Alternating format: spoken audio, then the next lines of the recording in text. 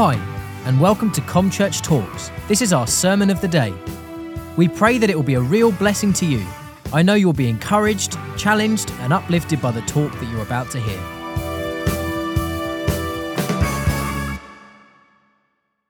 Well, good morning. I've got to tell you, what I'm thinking, I'm not sure you should say out loud, but this really reminds me of the Muppet Theatre.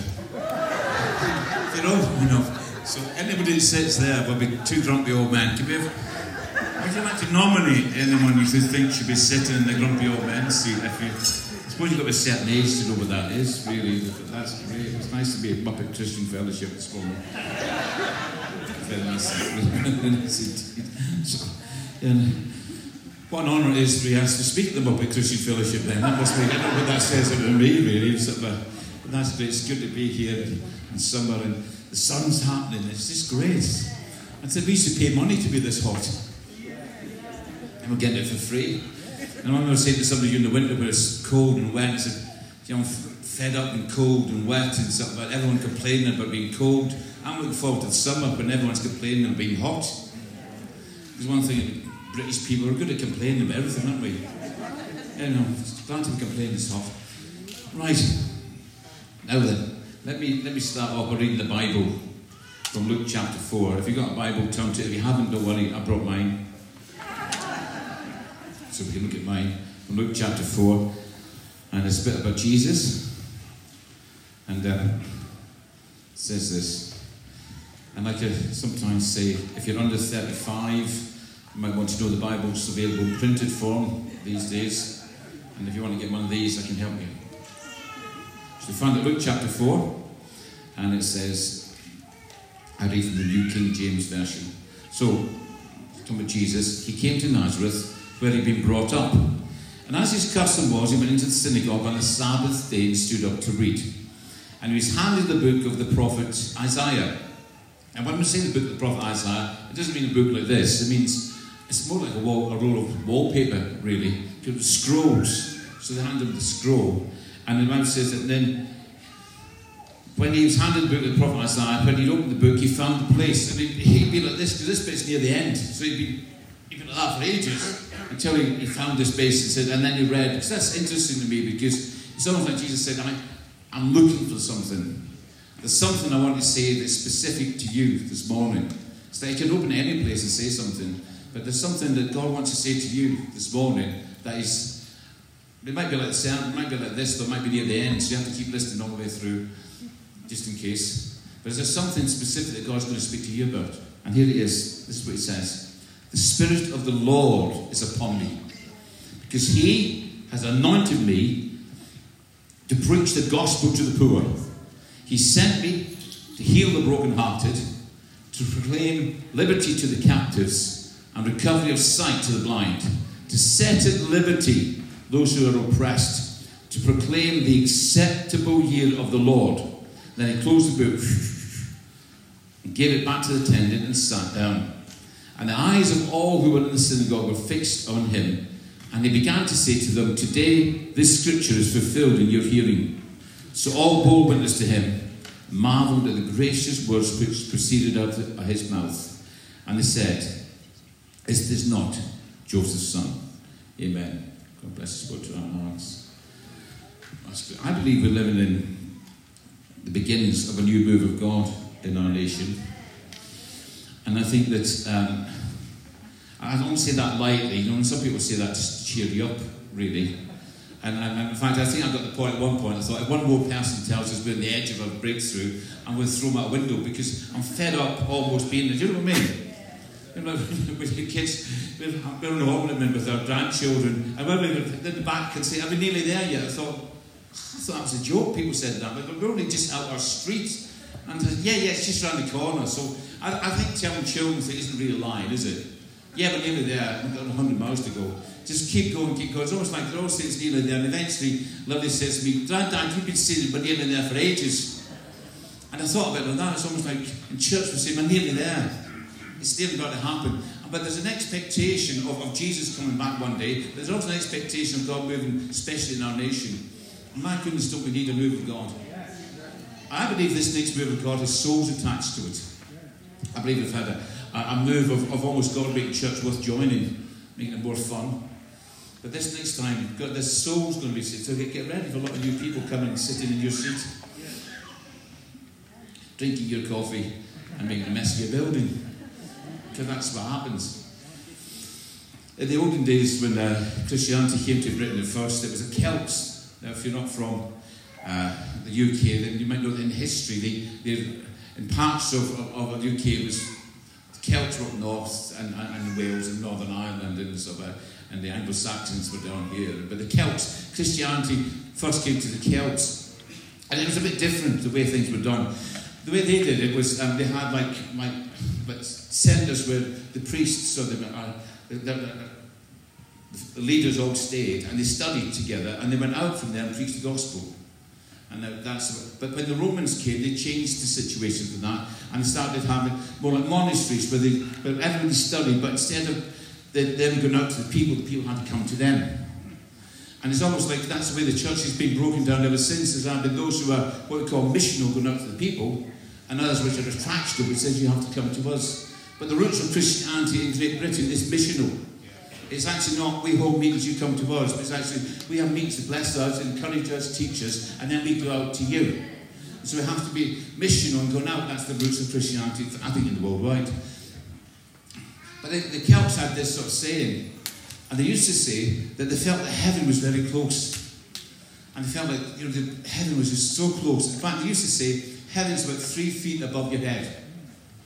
But it didn't mean if you stood there, you could get your hand up into heaven. But it's just like, I could reach 2'11", but it's just an inch or so above. And then they said, we believe in some places, the gap's a little bit thinner. And you can actually almost reach your hands into heaven, take the glory, and bring it down to earth.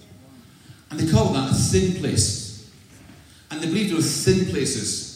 And in the history of our nation, the thin places up and down this country where God seems to keep visiting time and time and time again. I have a prayer that Dunstable becomes a thin place.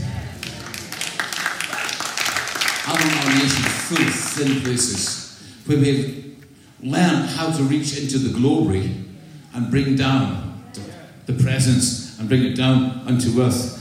And it's like, I think Bill Johnson said, he said he didn't. I'm sure it was. If it wasn't him, it was me.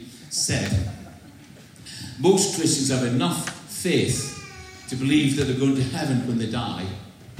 But God is looking for a people who have enough faith to bring heaven to earth who are still alive. And that's the mission of the church. We want to bring the presence of God. We want to bring it down unto earth and to see something great and amazing. And God's looking for a whole army of people who will do that. And that's what I signed up for. And I signed up to see God move in great power. Yes. Amen. Wouldn't that be great? Wouldn't it be great to see a revival in this nation? Wouldn't it be great? Wouldn't it be great to be a part of it? Because I don't know about you, I'm sick and tired of being sick and tired. I really am. I want to see something great moving amongst us. Now, I've got to move into my next, but I'm not sure how to do it, but let me say it this way. Do you ever hear these preachers and all they do is drop names of celebrities and people that know, but it's just sick, doesn't it? I had lunch with Archbishop of Canterbury recently. I can't think of any way of bringing that in apart from that, really. And I saw this John Glass, who was in charge of Elam until recently, and he's not died yet, he's retired, but he said to me, David, there's this big meeting in London at the Archbishop of Canterbury's palace, Lambeth Palace. I think he lives in a palace. We'd like to go to a palace in London, and if you have lunch, because all the denominational leaders are going. The head of, obviously, Archbishop Welby, he's the head of the Church of England, the head of the Methodists are going to be, the head of the Catholics, the head of the Baptists, all those people are going to be there. He said, I can't go. Would you go and represent Elam at this lunch? Two of my favourite words, lunch in the palace. I said, yes, I could do that. I live in London, I live near London, take the train down. But then said to him, you can park inside Lambeth Palace. I thought, imagine, it's like a birthday. You get to go to the palace, have lunch, and a free parking space in the centre of London. I can I leave it there for a couple of days? I mean, it just felt really good to do that. Yes, I'll go there, that's good. So I went, and I was driving in and talking to the Lord about things, and said, yeah, that's good, and thinking about it. But when I arrived, there was lots of these people, and I met quite a few of the leaders of, because I've met quite a few of the leaders of the denomination, different stuff. You get to know them, how are you doing, how's your kids, that's great, and stuff like that. I'm not very good at names, so I've been very good to speak to people without calling them anything. Are you like that in church? The first time you meet them, hi, what's your name? Yes, the second time I remember. Sorry, I can't remember. Third time, hi brother, hi sister, good to see you. God bless you. So, remember that. I was talking, and that Bishop of Canterbury, they had laid out tables in his house, in his palace, and they all had tables to sit at. But when we arrived, he was late. How can you be late for a meeting in your own house? He's stuck in traffic somewhere, so we're all standing there chatting away, just waiting for him to arrive. And eventually, somebody stood up and said, the Archbishop of Canterbury is a bit late, and instead of welcoming you, he'll welcome you. He'll do the welcome at the end, if that makes sense, and a little address at the end. So just fellowship and have lunch, and we'll call you to order later on. I thought, oh, never mind, lunch, good. So I'm just standing there, and we're just about to go for lunch, and Justin Welby walks in. He sort of looks around, and he comes straight up to me. Now, that's not such a surprise, because to be honest with you, in most crowds, I do stand out.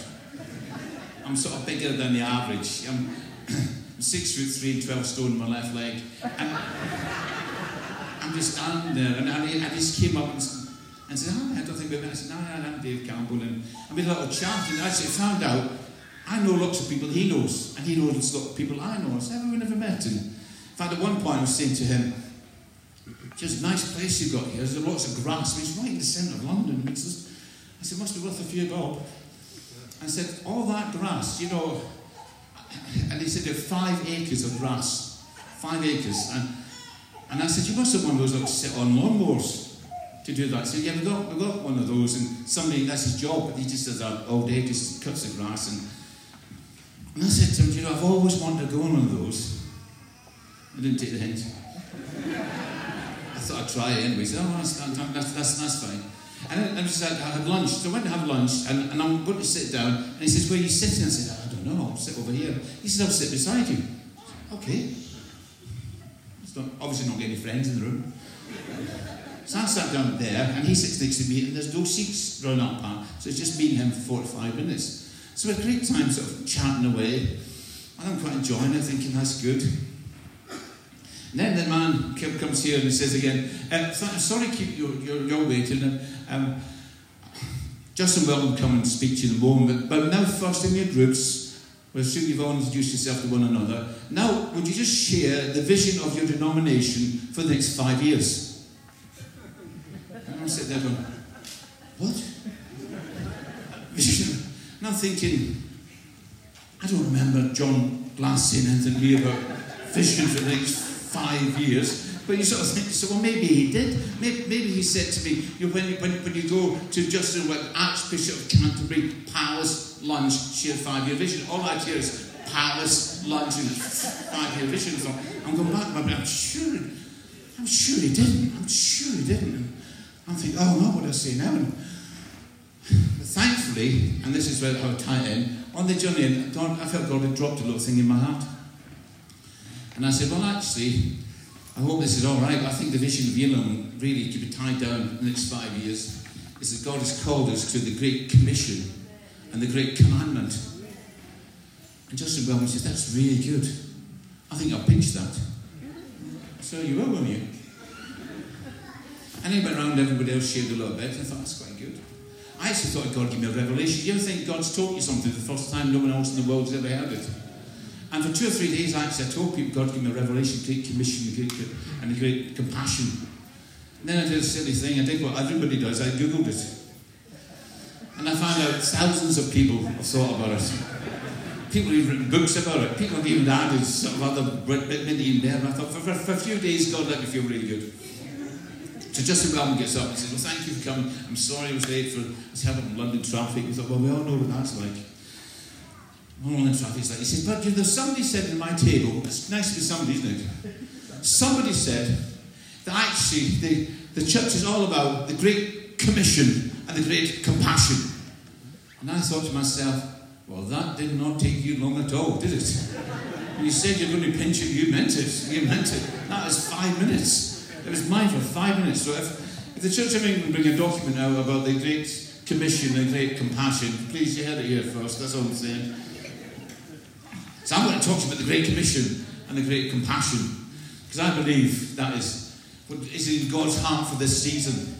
But the two must go together. They're not sort of option A and option B. They're actually, this is what they must work together. Because the Great Commission is, but Jesus says, go into all the world and preach the gospel. And I love what the Apostle Paul says. He says, for I am not ashamed of the gospel of Christ, for it is the power of God to salvation for everyone who believes, for the Jew first and also for the Greek. Paul says, I am not ashamed of the gospel. And I'm going to tell you, I am not ashamed of the gospel of Jesus Christ. It feels to be a little bit, and I hope I'm just not turn into one of those grumpy old men that should be up in that box, but I get a feeling almost that everyone in our nation is allowed to say what they think and what they believe, except Christians who say this is what the Lord says.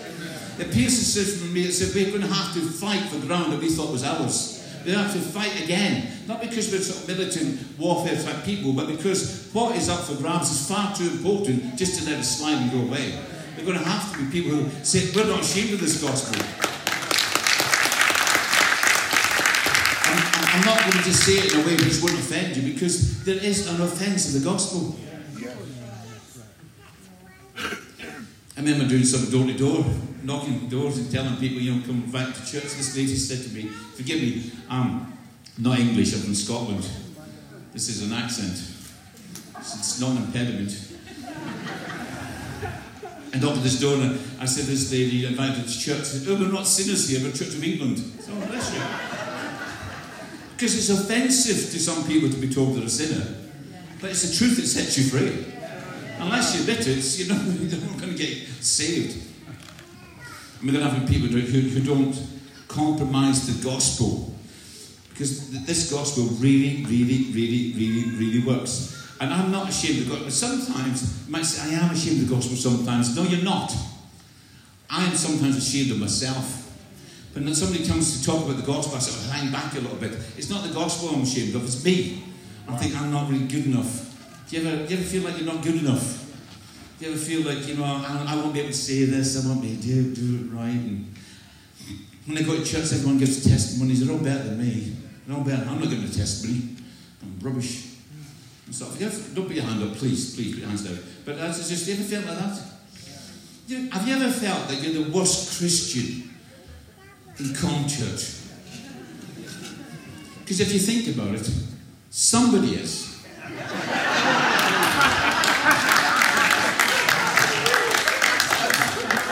Maybe we could have a competition. If you would like to nominate someone, write the name on a £20 note and pass it to me. But see, Jesus didn't save you because you were good. He saved us because he is good. It's his goodness that took him to the cross. He's the good one.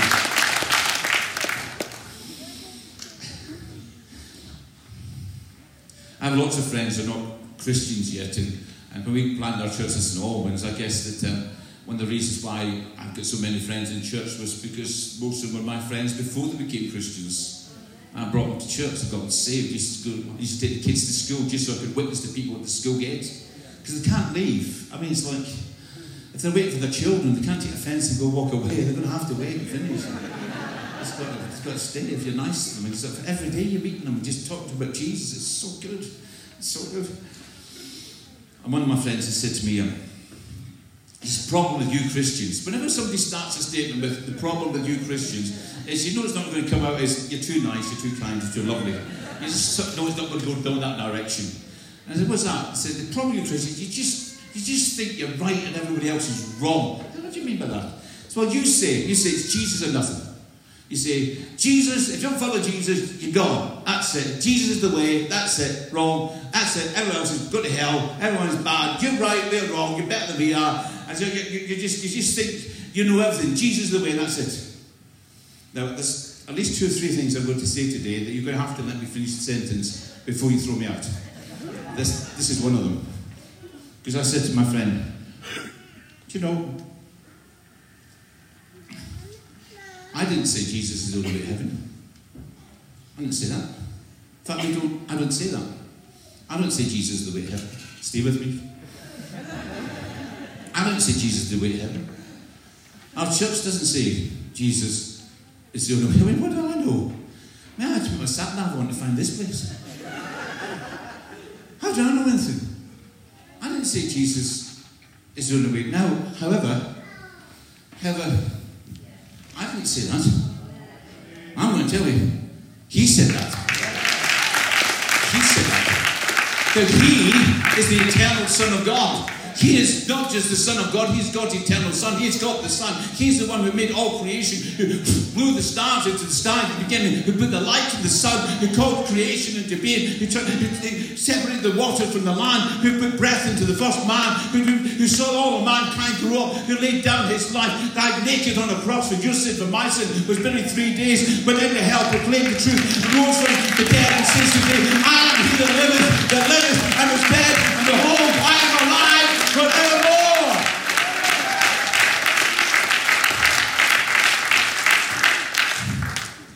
He said that. Now tell me again your qualifications for saying it's wrong. Because see, this is not my gospel, it's his gospel. We have no right to change it to make it easier for people to believe. Because you might change it, but it won't work. There's only one gospel. If you change it into another gospel. And it doesn't work. There's only one way. If there was another way of going to heaven, don't you think God could have worked it out? I mean, what makes mankind think with our puny brains, really, that actually we found a way to heaven that doesn't need Jesus? But the infinite, all-knowing God, he didn't know this. And I found a way that he didn't. I tell you, God so loved the world that he gave his only begotten Son, that whoever believes in him will not perish, but will have everlasting life. And I am not ashamed of this gospel of Jesus Christ. It's the power of God to salvation, to the Jew first and to the Gentile. But not ashamed because it works. It really works. And it changes. The other friend of mine, who has what you call, I've got an alternative voice now, and said to me, you just said to him, I'm lost because of my lifestyle. He's got a husband. And he said, you see, I'm lost because of my lifestyle. I'm going to hell because of my lifestyle. And I said to him, you know, I've got to text worse than that. Because you're not lost because of your lifestyle. In fact, forgive me, it's quite possible your lifestyle is because you're lost. Wow.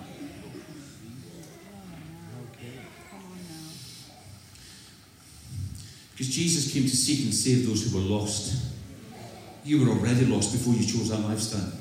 Or if you weren't like before that lifestyle chose you, I don't care what you say, you're still lost.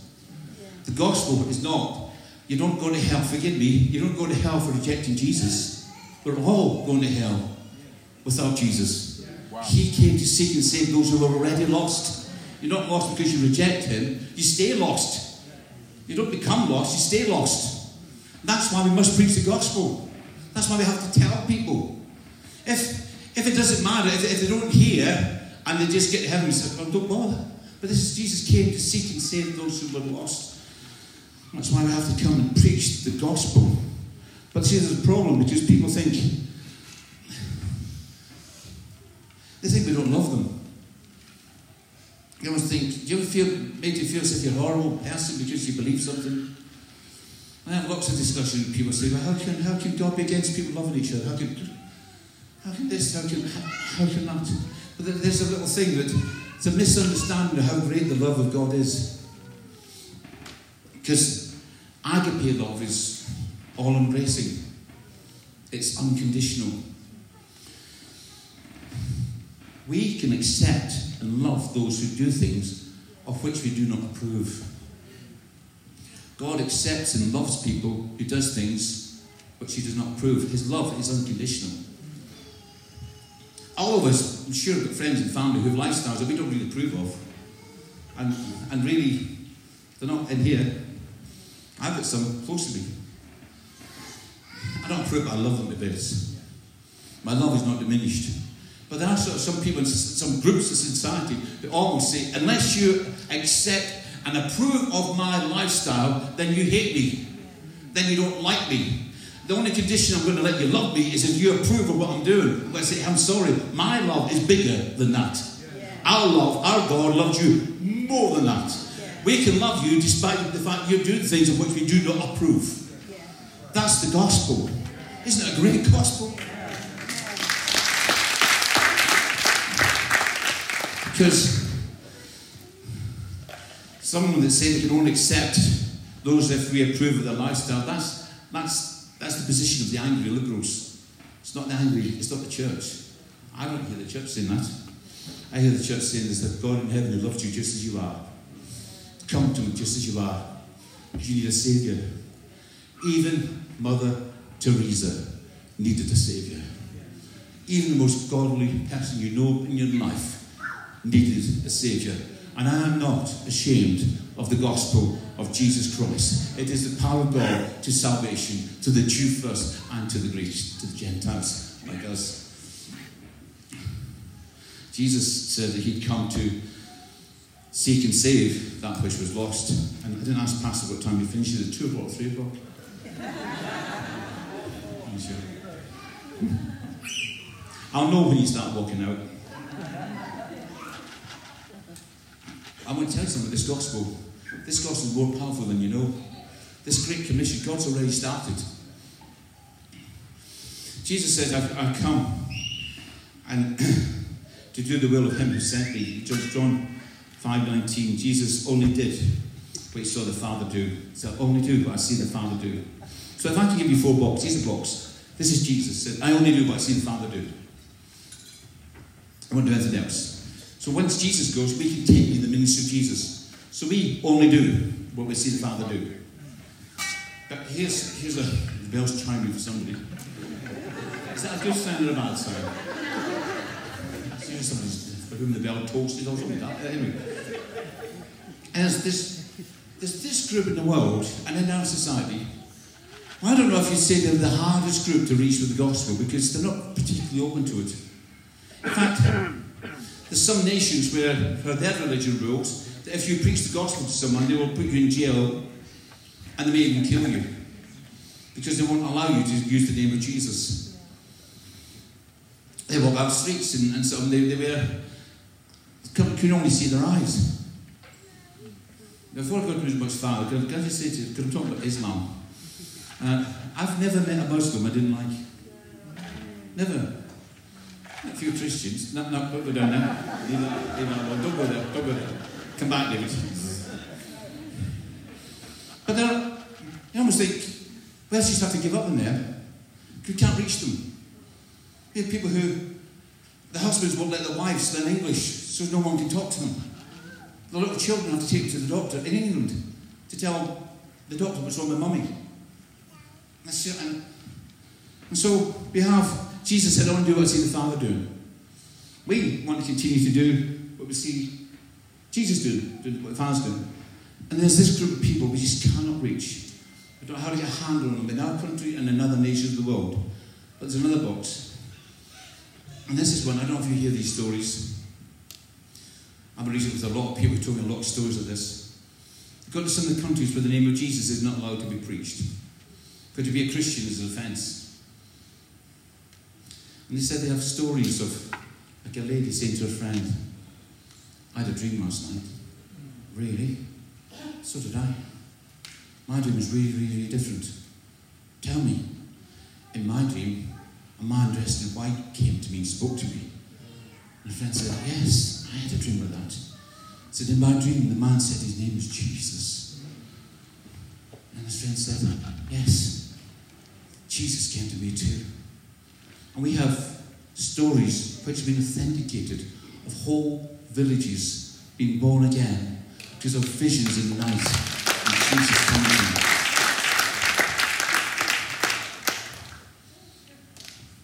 Question, who's doing that? Is it the devil? I don't think even he's that stupid. Is it man? I don't think so. It could be the Father. Jesus said, I only do what I see the Father do. Wow. We continue to do the witness of Jesus, which is do what the Father does. We thought there's a group of people we cannot reach. And the Father says, well, I'm just going to start. And I believe there's a huge harvest coming in the Islamic nations. I believe God loves Muslims, really loves them. And he really does them. In our nation and the nations abroad, we're going to see many, many people come to Christ out of that religion. It's a lie. Our problem is the culture to get them out of, not the religion. Because this gospel is more powerful than anything you've ever seen. Can you remember it? Some of you, most of you won't remember this. I remember when communism was the big thing that we were afraid of. Communism was going to take over the world, and I had friends, or people became friends when I was a little boy in church. They used to take up offerings to smuggle Bibles into Russia and stuff like that. And they do things, and Russia, and communism was a big bad thing, and it stood against the church. And obviously, they said at one point, we will exterminate Christianity in every corridor of power. And I tell you, whenever the enemy rises up against the church, God says, no weapon formed against me will prosper. And I remember as a boy in school, we used to be afraid of nuclear attack up in Scotland because we were near the Polaris base. And we were taught when the alarm went, we all had to hide under the desk. Which, I mean, in a nuclear attack wouldn't be particularly helpful, but you felt like you were doing something. And we grew up a little bit afraid of communism, but I remember watching my television and watching the Berlin Wall come down. Why? Because no weapon formed against us will prosper. And I'm very careful to hear what I say next. But Islam or anything else stands up against the gospel, something rises up in me and says, oh, you're next. You've just stood against the church. You stood against the bride of Christ. No weapon formed against us will prosper. You've just gone too far now. You're persecuting his beloved, and that too will fall.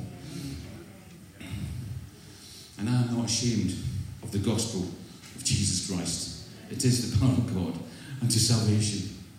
Isn't it a great gospel?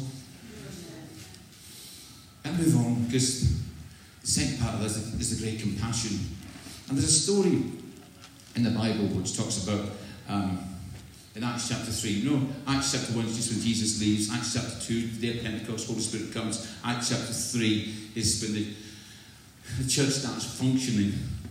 And you get the story of Peter and John going up in the time of prayer to the house, and there's a lame man there. In fact, I always think it's funny because the Bible says he's begging for arms, but he's looking for legs. It's just one of those things. And Peter and John say, look at us. And he looks at them and says, silver and gold have I none, but such as I have give I unto you. In the name of Jesus Christ of Nazareth, rise up and walk. And he took him by the right hand, pulled him up, and as he pulled up, strength came in his ankles, and the man goes walking and leaping, praising God into the house. And I think that's a demonstration to me of the great compassion of Christ. Because I love the fact everywhere I go, just for every Elam church, and like I say, we've got 140 churches in our region, and this is the best of all the Elam churches in my region. I say that everywhere. Because it must be true somewhere, I must get it right somewhere.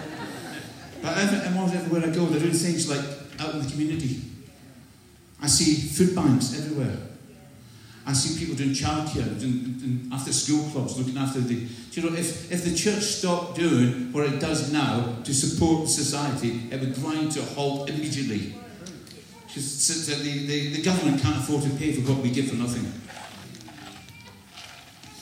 It was General Booth who started the Salvation Army. He said, you can't preach the gospel to a man who has an empty stomach.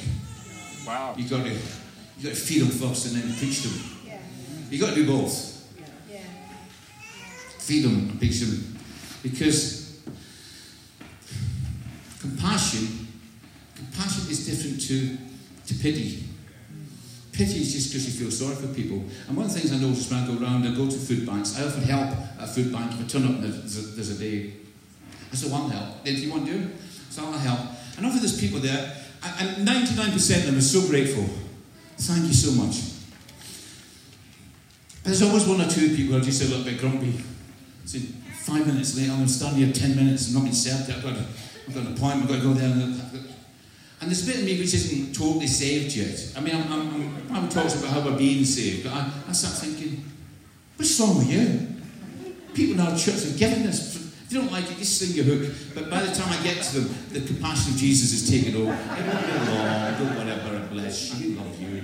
It's because you love Jesus, help me, Jesus. How can you love these people? It's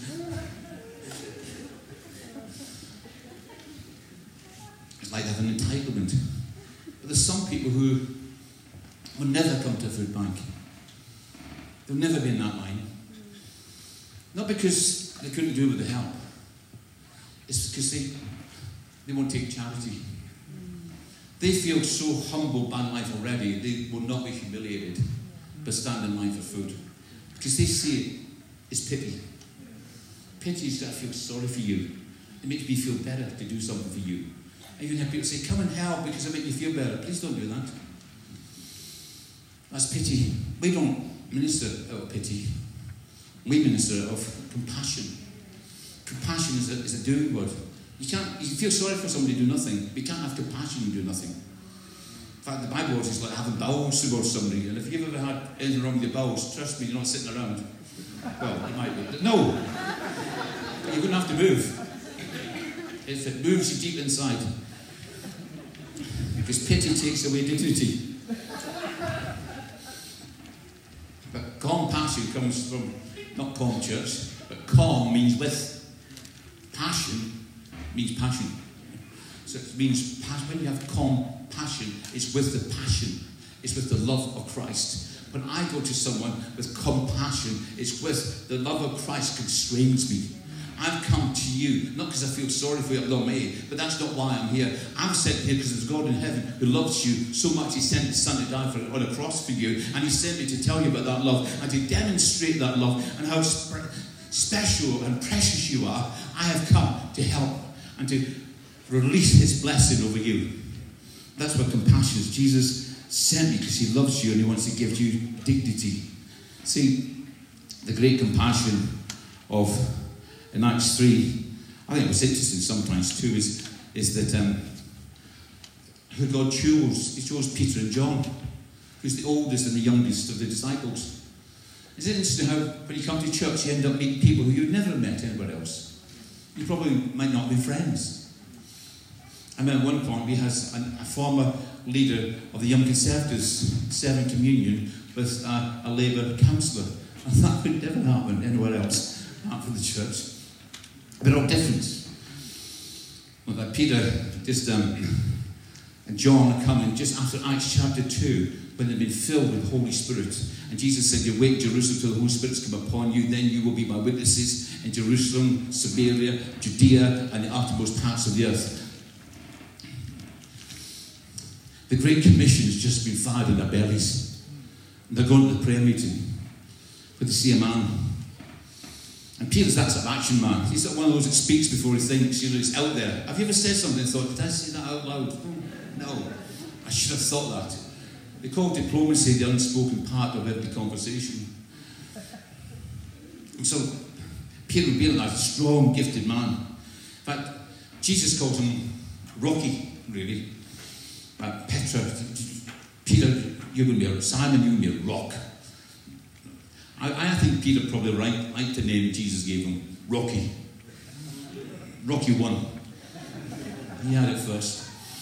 I'll be a Rocky 1. That's great. His brother Andrew's also Christian and stuff. I don't know, this is all fact about Peter, but I don't even notice. But Jesus healed, he's married.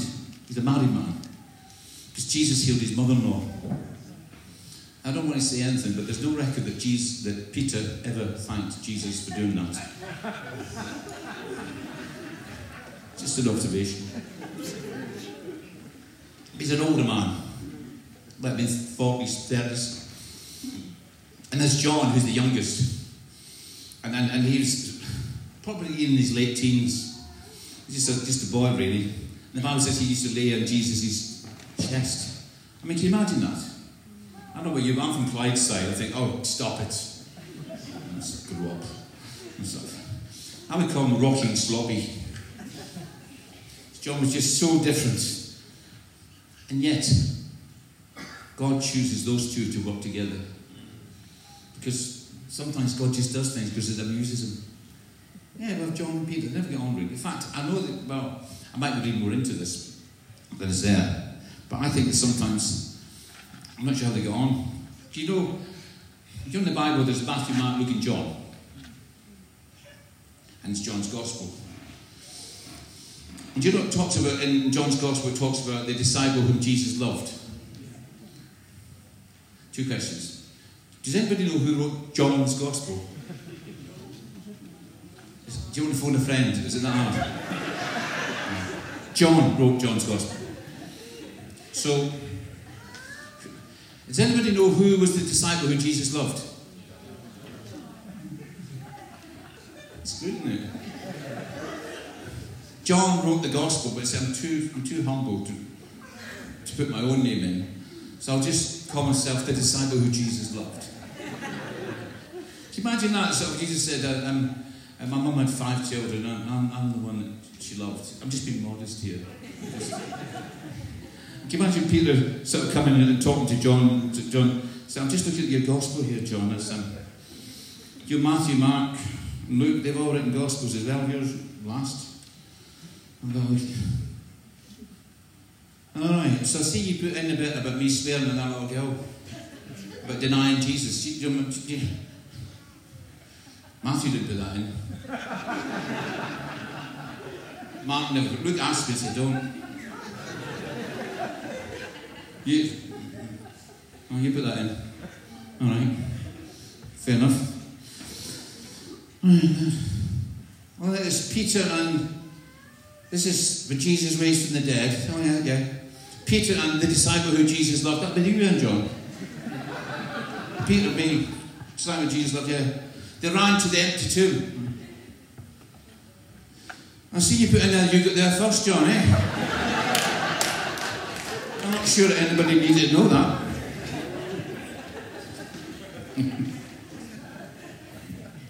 Because sometimes God puts people together so they learn something.